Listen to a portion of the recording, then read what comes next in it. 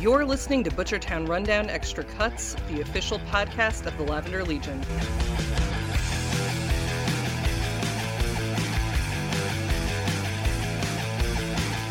All right, today we are so lucky to have Abby Erceg with us on the Butchertown Rundown. Abby joined racing in the off-season when she was traded here from the North Carolina Courage alongside fellow defender Carson Pickett.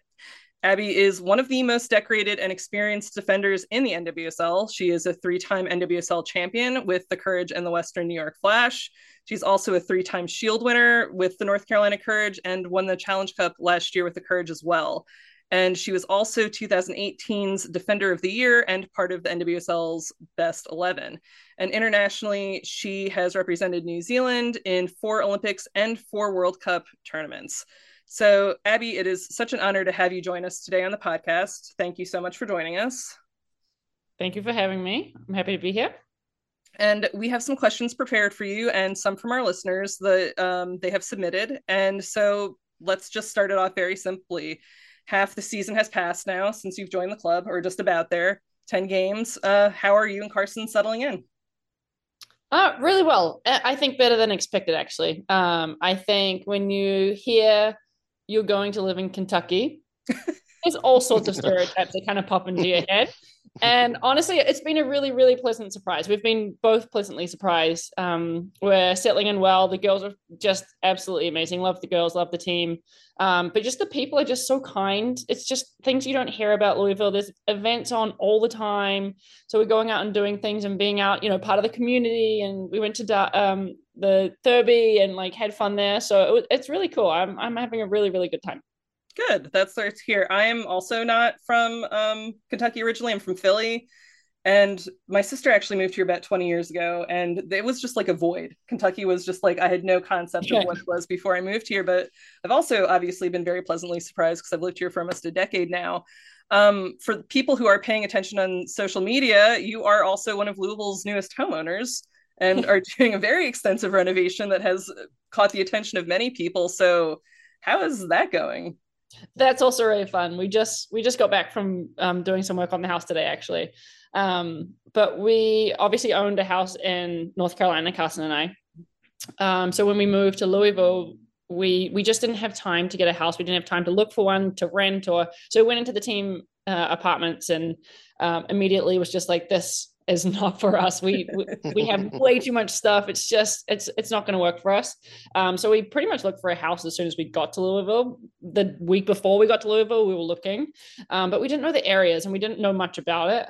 But after having looked for about three-ish months, we found something in the Highlands that we knew it was a fixer-upper. We're committed to putting in quite a bit of money into it, but it's a cool little project off the side as well. Gives us something to do off the field. We like that balance of having kind of things to do and ways to just escape from soccer. Sometimes it can be a bit overwhelming just to focus on soccer and only have soccer, and then it kind of all snowballs into one. So when you have these things outside of soccer, it's really nice, and it just helps ground you a little bit and keep you especially with each other, grounded. So we're really, really, really enjoying it. It's a lot of hard work, and we have to really select the days that we want to do harder things versus some of the things are a little bit easier. So today was one of the easier days heading into the game. We don't want to do too much before playing San Diego.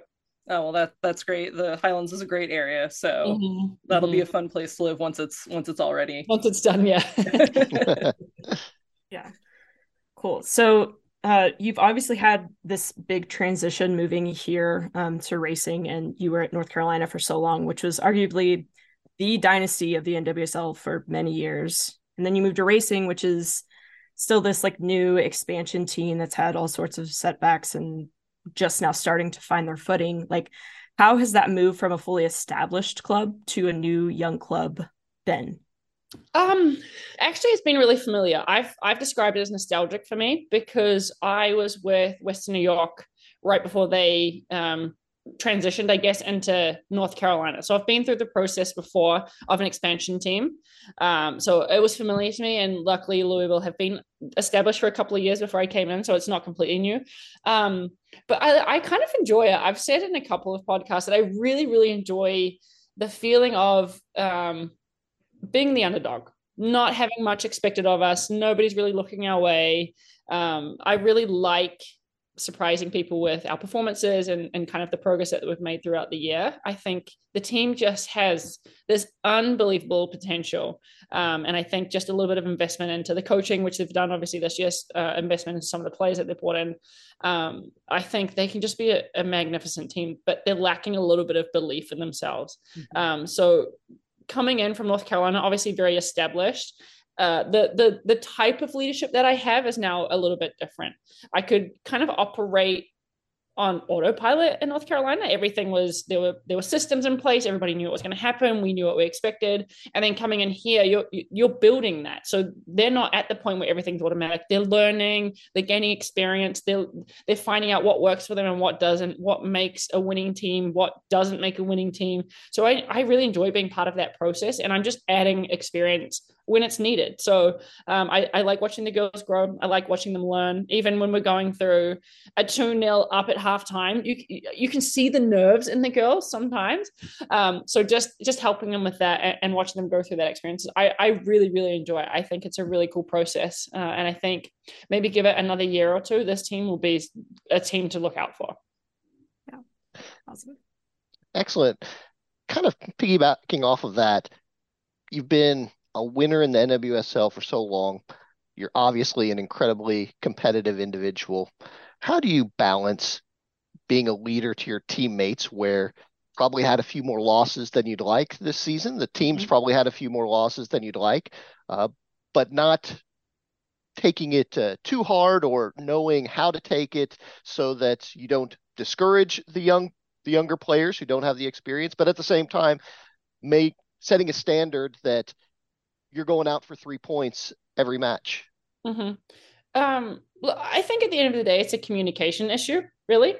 I think the standards that I have are the same coming from an established club like North Carolina, but I think the way you communicate those standards is different for a team that has less experience. So if I'm going to compare, in North Carolina, like I said, I'm on autopilot. Everybody knows what the standard is, and if somebody drops below it, you're quickly put back into line, and that's kind of maintained throughout there, and it's expected. In all honesty, nothing's really taken personally. It's just how it goes, and that's the culture that was developed there. And here, what I'm finding is that because the learning curve is a little bit bigger with some players, they just haven't been in some of the situations that I might have been in the past few years. I've been in situations where we're winning. I've been in situations where we've had to fight back. I've been in championship games that have a lot of pressure, and they just haven't experienced it. So when you see them experience it, you have to first communicate to them as a person rather than just as a player, because they're dealing with these emotions that are just a little bit overwhelming. There's pressure, there's stress. They're trying to figure out how to play, but also trying to figure out how to communicate. They're also trying to figure out, like there's so many elements to it. So I think coming in and just being like, this has to be better, that has to be better, this has to be better, doesn't work for a team like this, because you have to give them a little bit of leeway to learn and a little bit of leeway to deal with the emotions. And I think what was happening at the start of the season was that those emotions were at the forefront of everything. And so when we're winning a game and we're 2-0 up, that kind of, it capitulated because we didn't know how to deal with the emotions of being a human, first of all. And now that we've moved into halfway through the season, they've learned to deal with those emotions. And you can see that the performances and the results are starting to balance out a little bit. So when we're 2-0 up, we understand now what it is that's going to happen. We understand what we're going to feel in those moments, and we know how to deal with it. And we know how to deal with it as an individual and as a team. So when I'm communicating to the team, the standard is still the same, but you just have to be a little bit more soft in your approach, I think. And I think that's really the only difference between the two. It's I don't think it's anything special. I think people sometimes think winning and losing, there's these massive special systems you have and special rules, but it's not. There's really, really small fine lines. And I think that this team is walking on that line at the moment. We have to stay on the right side more often. That's fantastic. Thank you, Becky. So many players, including yourself, have commented that the facilities and amenities in Louisville are top notch. I think that there are a lot of people who've only followed racing who really have no point of reference of what other facilities and other offerings look like in the NWSL. And I know it varies from team to team. So what specifically is it that makes racing stand out in terms of infrastructure and support offered? Oh my gosh. The facilities at the training grounds are the best. Having everything centralized is really, really important. I mean, you hear about teams in New York and all these other Seattle, they're traveling like 40 minutes sometimes to get to training. I could walk to training if I want to. It's 2 minutes down the road. So like that in and of itself is cool. The stadium is 2 minutes in the other direction. So I could walk to the game if I want to. I could walk home from a game. You know, having everything centralized for players is really important. It cuts down on travel. It cuts down on time away from the field. It just helps with recovery and all those little bits. And then at the actual facility, again, everything's there. You have the gym, you have recovery tools, you have your training room, you have the cafeteria, you have fields designated just to our team. Nobody plays on that field except for us, and that is unique. Even in North Carolina, we had really great fields, but those fields were owned by the city, so we didn't always get access to it when we wanted to, or we had to train on a different field because another team was training on it. And here we don't. We have precedence to everything, absolutely everything that we want. It's awesome. I haven't really seen anything like that before. And just as a quick follow-up, how important is it to actually have a home base? Because so many teams don't own their facilities. And so the front offices will be in an office somewhere. And then, like you said, the city owns the fields in North Carolina. Mm-hmm. But in racing, you actually have a facility that is home to the front office and a permanent locker room with like your name on your locker that no one else, like you're not going to have to take your stuff with you or something like that. Is that very important to feel bought into a team having something like that? Yes, absolutely. It makes it feel permanent rather than just like, we might invest in this team for a couple of years and see how it goes. We're going to invest and we're going to stay and we're going to believe in this team, and that's how it's going to be. And you very much feel that the minute you're here. And I was really surprised by that because there just hasn't been, nobody's talking about it. Nobody's advertising it. I think that should be the number one thing that they advertise. I mean, if we look at Kansas, they're advertising their stadium. They've been advertising it for the past year, and that's all anybody ever talks about. I've driven past that stadium, and it's not that great, if I'm going to be honest. It's smaller than the stadium that they're in now. It's further away. Like we have so much more to offer, and I think that players need to be loud about it. The front office need to be loud about it. Media needs to be loud about it. Anybody that can talk about it should be talking about it, because that is then going to create interest for other players to want to come here. So before coming here, I had no idea. Had I have known, it wouldn't have been such a shock, or, I wouldn't have been so standoffish about coming here if I knew the facilities were so good. Because first and foremost, you're a player. So if the facilities are good, you're going to be okay. You know what I mean? Sure. Mm-hmm. No, that makes perfect sense. Yeah. And another thing that we've heard repeatedly from like players and staff and other folks at racing is that the culture and the locker room are very good and very positive. What do you think promotes that positive culture? I think having good people in the locker room. I haven't come across any issues in the locker room whatsoever. And it's unique. It is really, really unique to have a team that everybody gets on with. You can sit wherever you like on the bus. You can sit wherever you want in the cafeteria. You can talk to whoever you want. That is rare in teams. And I've been on a couple of them, and the only other team that had that was North Carolina. And that was in the earlier stages. So like it doesn't always last forever, and it's not always there. So having kind people on your team is just like, I know it sounds absurd, but it is. It's just, having people that want to be there, first of all, having people that want to get better every day. There are absolutely no egos on the team whatsoever. And when you go into a training environment, that's huge, because when we're communicating with each other, when we're training, that everybody wants to get better. And when we're communicating to each other, it's not personal. Mm-hmm. It's, I'm helping you as a player, you're helping me as a player. And then when we leave, we know that anything that was said, it's not an attack on the person. We all just want to get better. And having that goal in mind, I think just helps promote this environment that everybody's talking about. And I think we had a meeting at the start of the year, and we talked a little bit about what it was we wanted to achieve as a team. And there was very little conversation about the end goal. We didn't really talk about, we want to win a championship, we want to win games, whatever. It was more like, we want to be better in training every day. How do we promote the standard in training every day? So I don't know. I just think having good people in that environment, having people that want to be there, that are excited to be there, is kind of key to creating that culture. That's great. Very cool. Now, Abby, you're someone who's been in the league from practically the beginning, and only a year after it started. What drew you to the NWSL initially after playing in Europe and Australia, and what's made you decide to stay? Yeah, I actually was offered to come the very first year that it came out, but the NWSL had a really, really bad reputation of folding after playing for a year. So I kind of went, NWSL, it's new. I'll see how it goes for a year. I'll go play in Europe and see how it goes, and then come back if it kind of is stable. And so the first year went really well. From what I could see, it was going to be something that was going to progress further than a year or two. So then I came back from Germany. Germany wasn't really, their style of European football didn't really suit me. It's slow. It's very, very technical. Don't get me wrong. The technical side of the game, they're very, very good. And we can see that in the final that was just played with Wolfsburg and Barcelona. But it's not fast enough. It's not the same mindset that I have. I'm very physical. I like the speed of play in America, and I wanted to be a part of that. I mean, America had won World Cups and Olympics for as long as I can remember, since I was a kid. And they absolutely dominated. So why, as a player, would I not want to get into that league and get amongst those players and gain experience with those players next to me? I think the transition from the European League to the American League made me better. They were just smarter. They'd played in bigger games.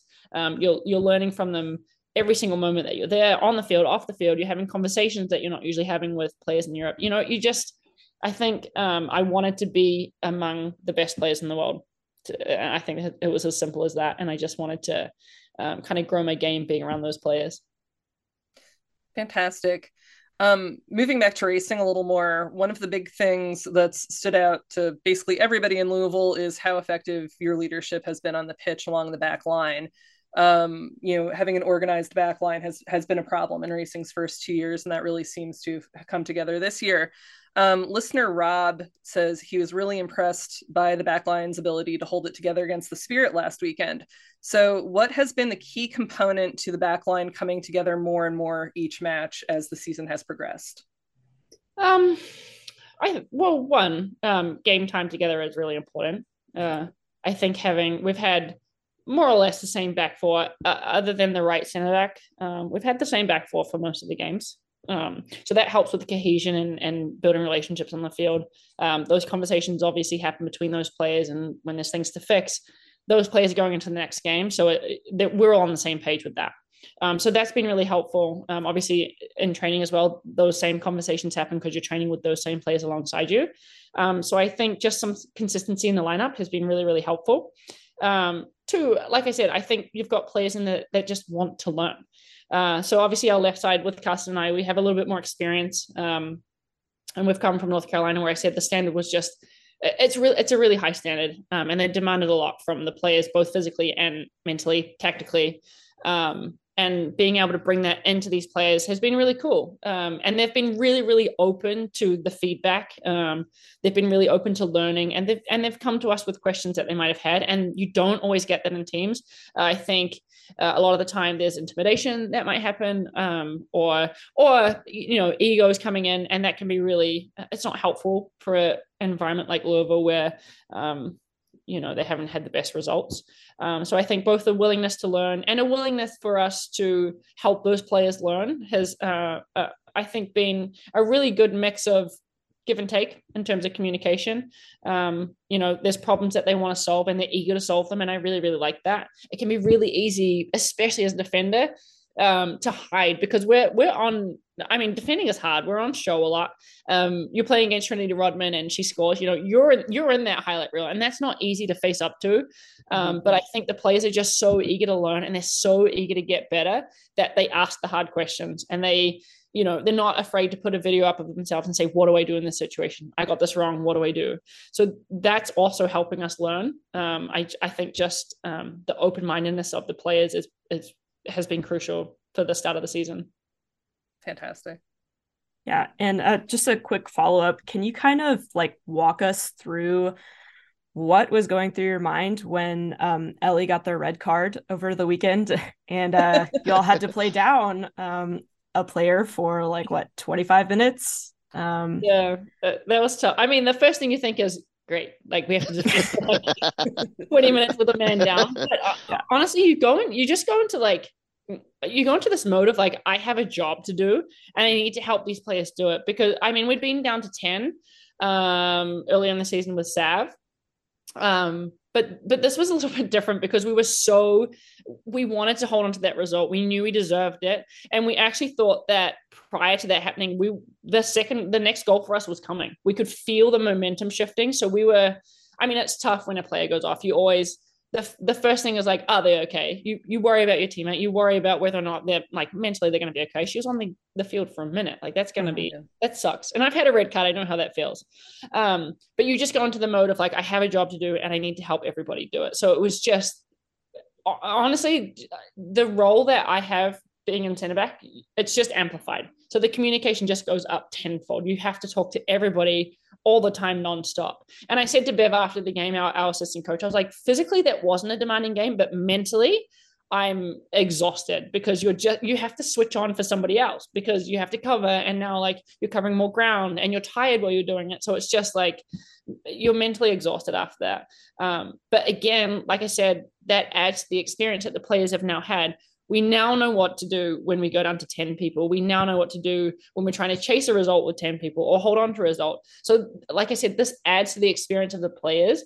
And when that happened, there was no panic because this had happened earlier in the season. Nobody panicked.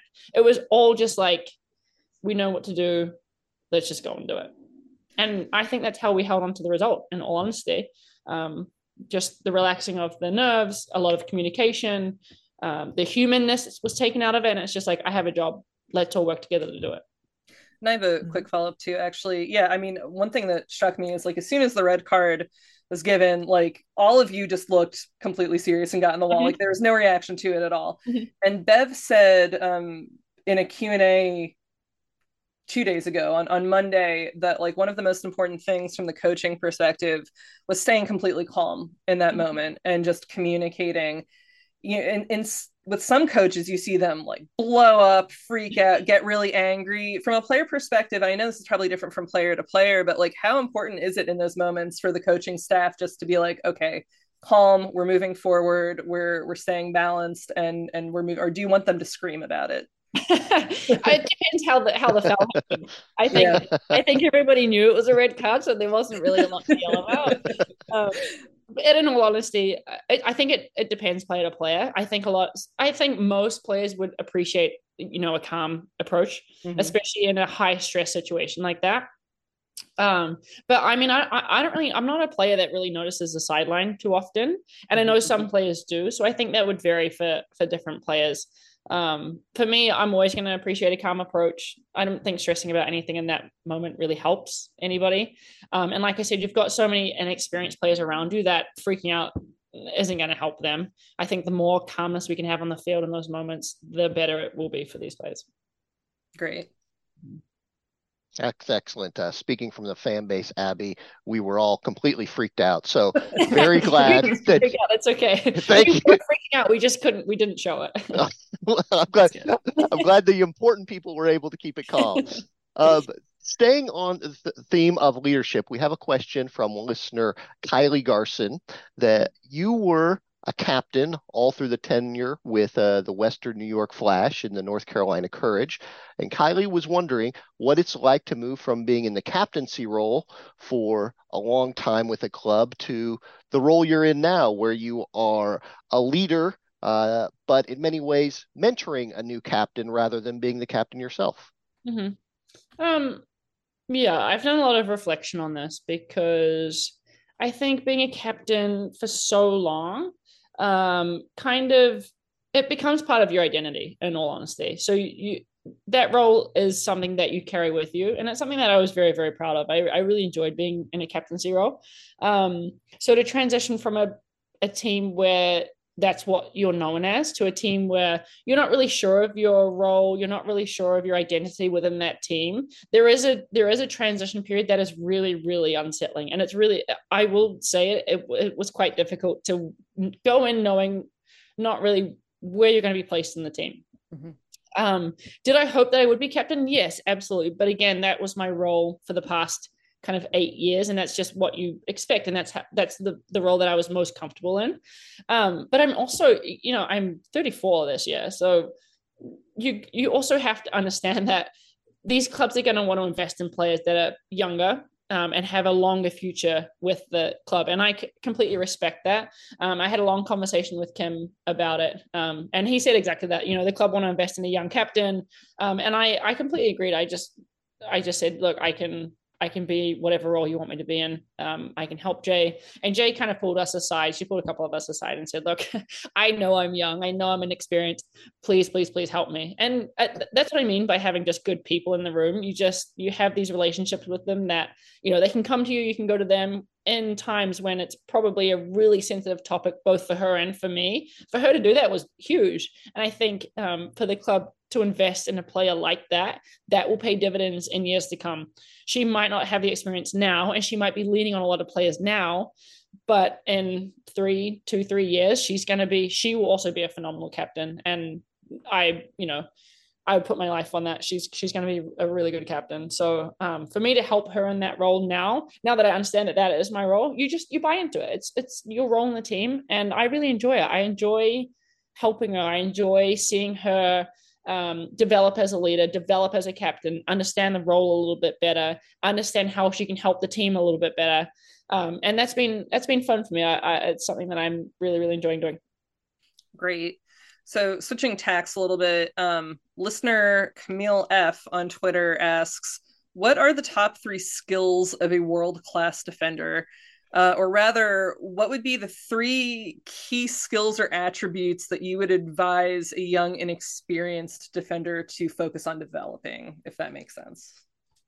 I think positioning for a defender, especially for a central defender, is really, really crucial. I think the ability to read the game. So reading the game and your positioning, huge. I mean, if you can, where a ball's going to go before it goes, then awesome. You're not going to have to run as much or defend as much.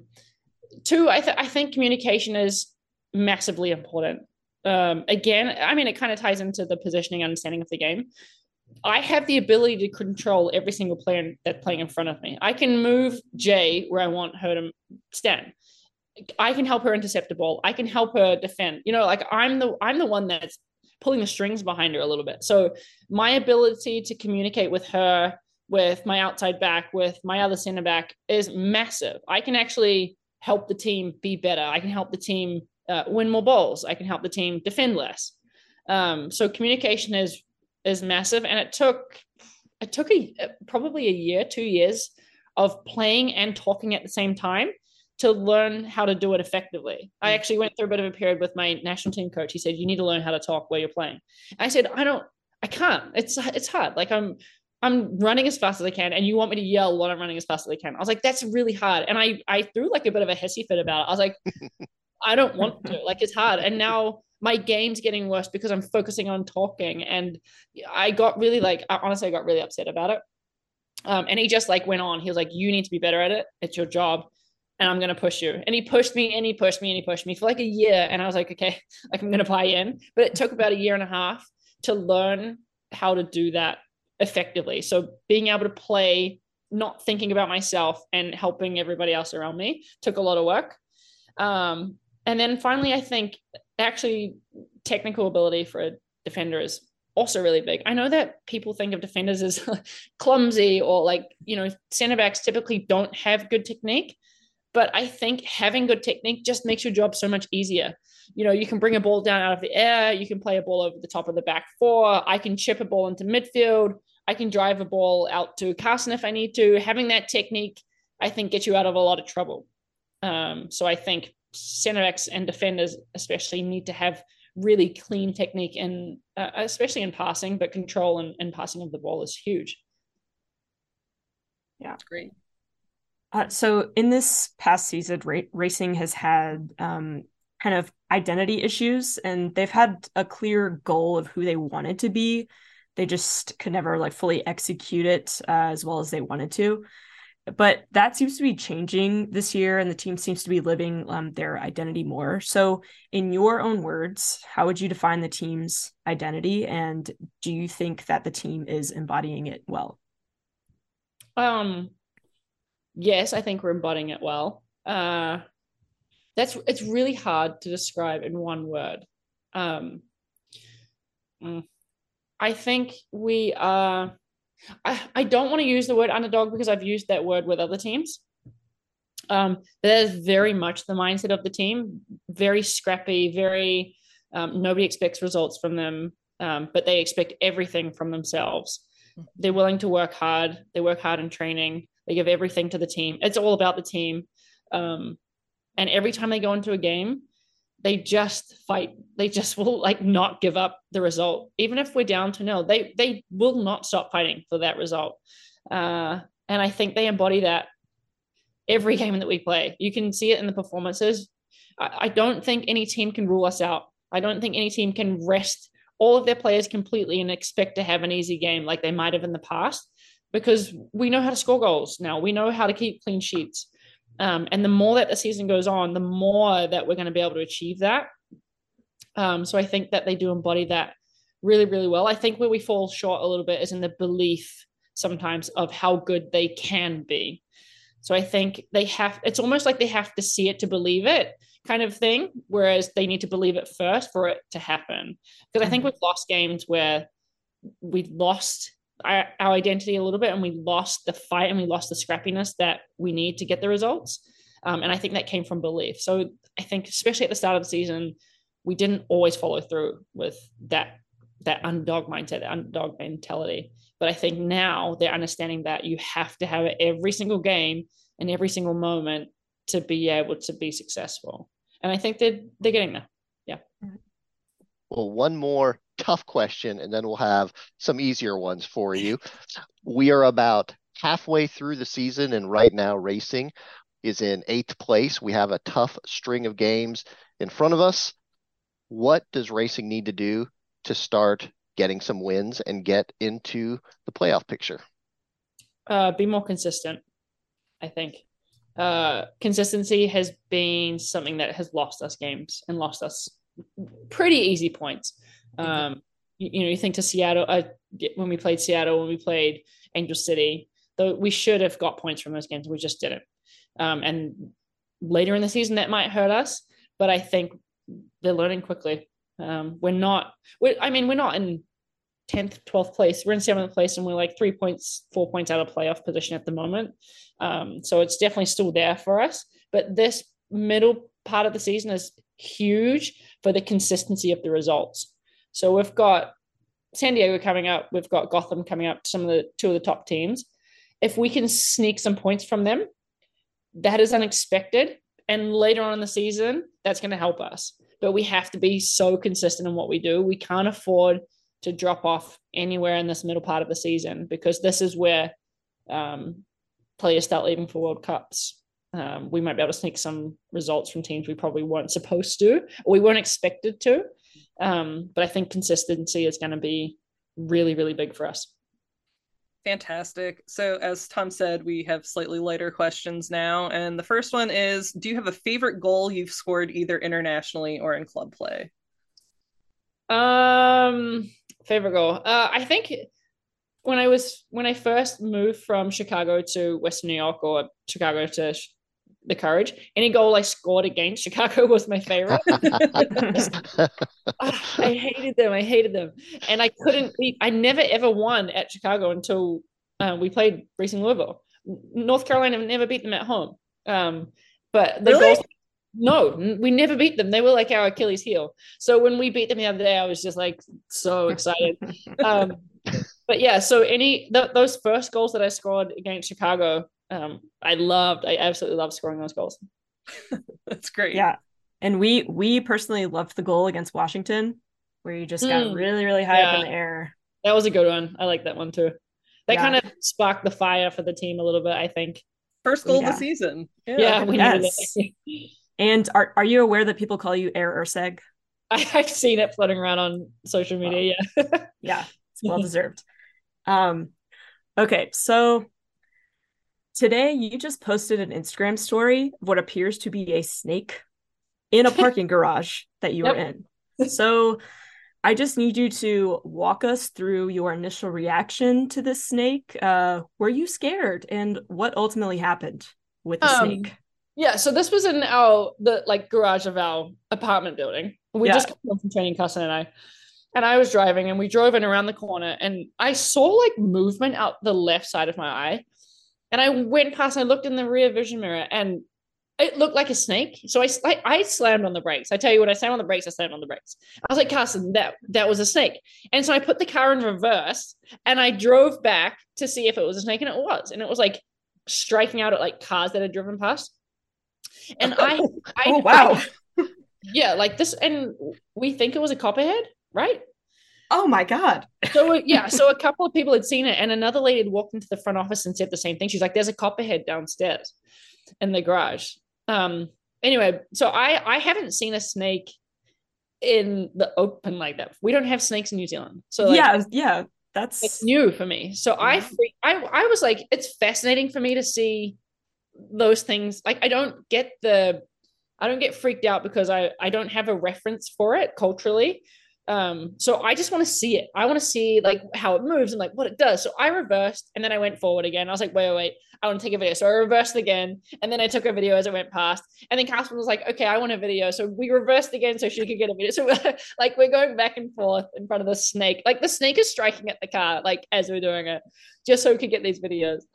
oh my So I gosh. was highly fascinated and Carson was like disgusted by I mean, that's an it. appropriate reaction. Yeah, Um, she's stated she's probably going to have nightmares about it. Oh, yeah. that's great.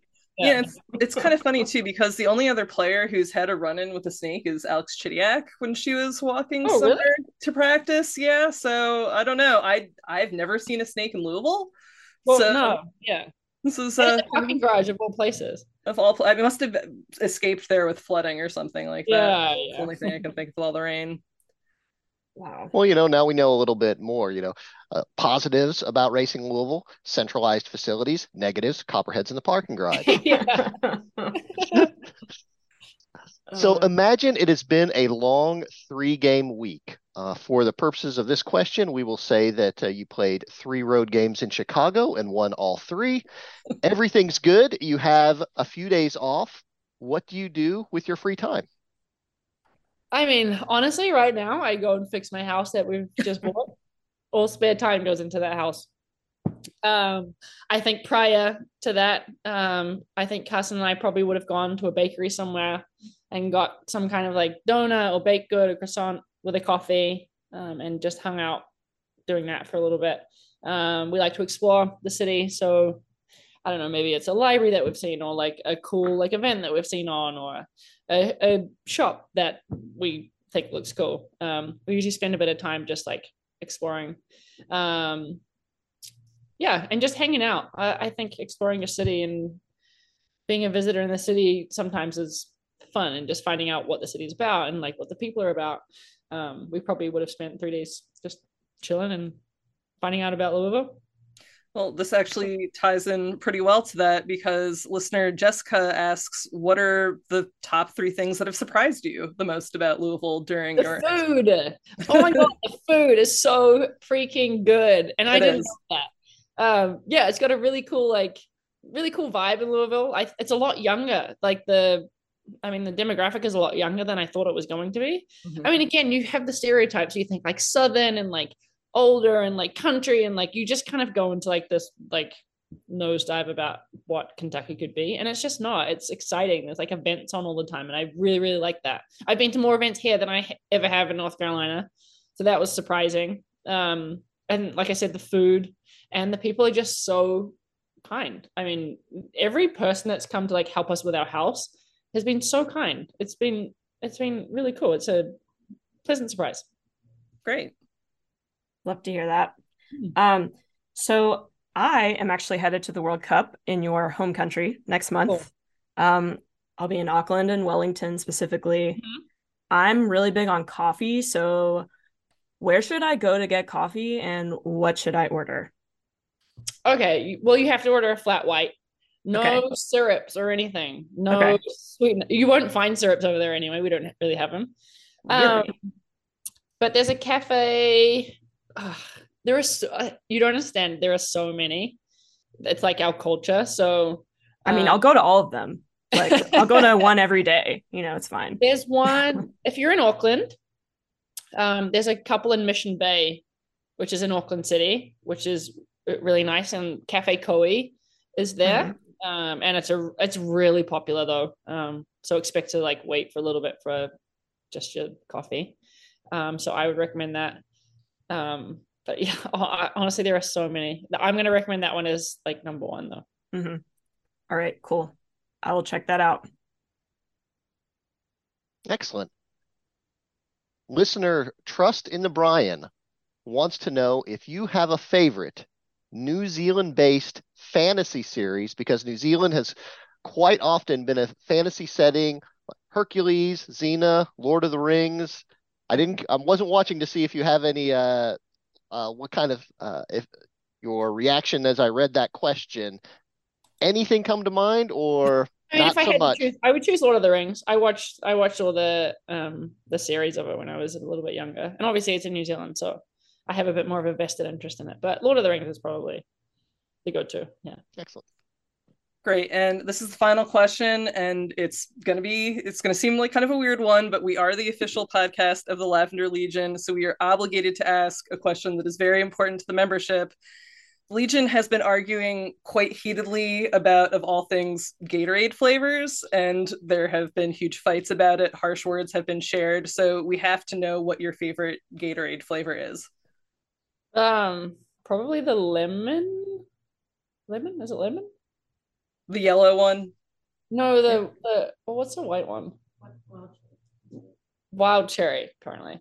It's like Oh, the like, yeah, wild That cherry. is that is an uncontroversial choice, so good job. Oh, okay, cool. have you ever had cucumber lime? I have not, I don't think. Okay, that is the biggest point of contention. People either think it tastes like mud or they think it's the best thing they've ever had. Oh, I'm not a huge fan of cucumber, so I'm probably not. I probably wouldn't pick it for myself. I personally would suggest you never do. I think Okay. it's horrible, so Cool. we're good. Uh, and finally, Abby, we do a segment called the Mint Mix on this show where we just have a running playlist throughout the season that kind of describes what's going on with the team, how everything's going. So, what's your addition to the Mint Mix? I'm gonna add "Started from the Bottom" by Drake. That's a great choice. Absolutely perfect.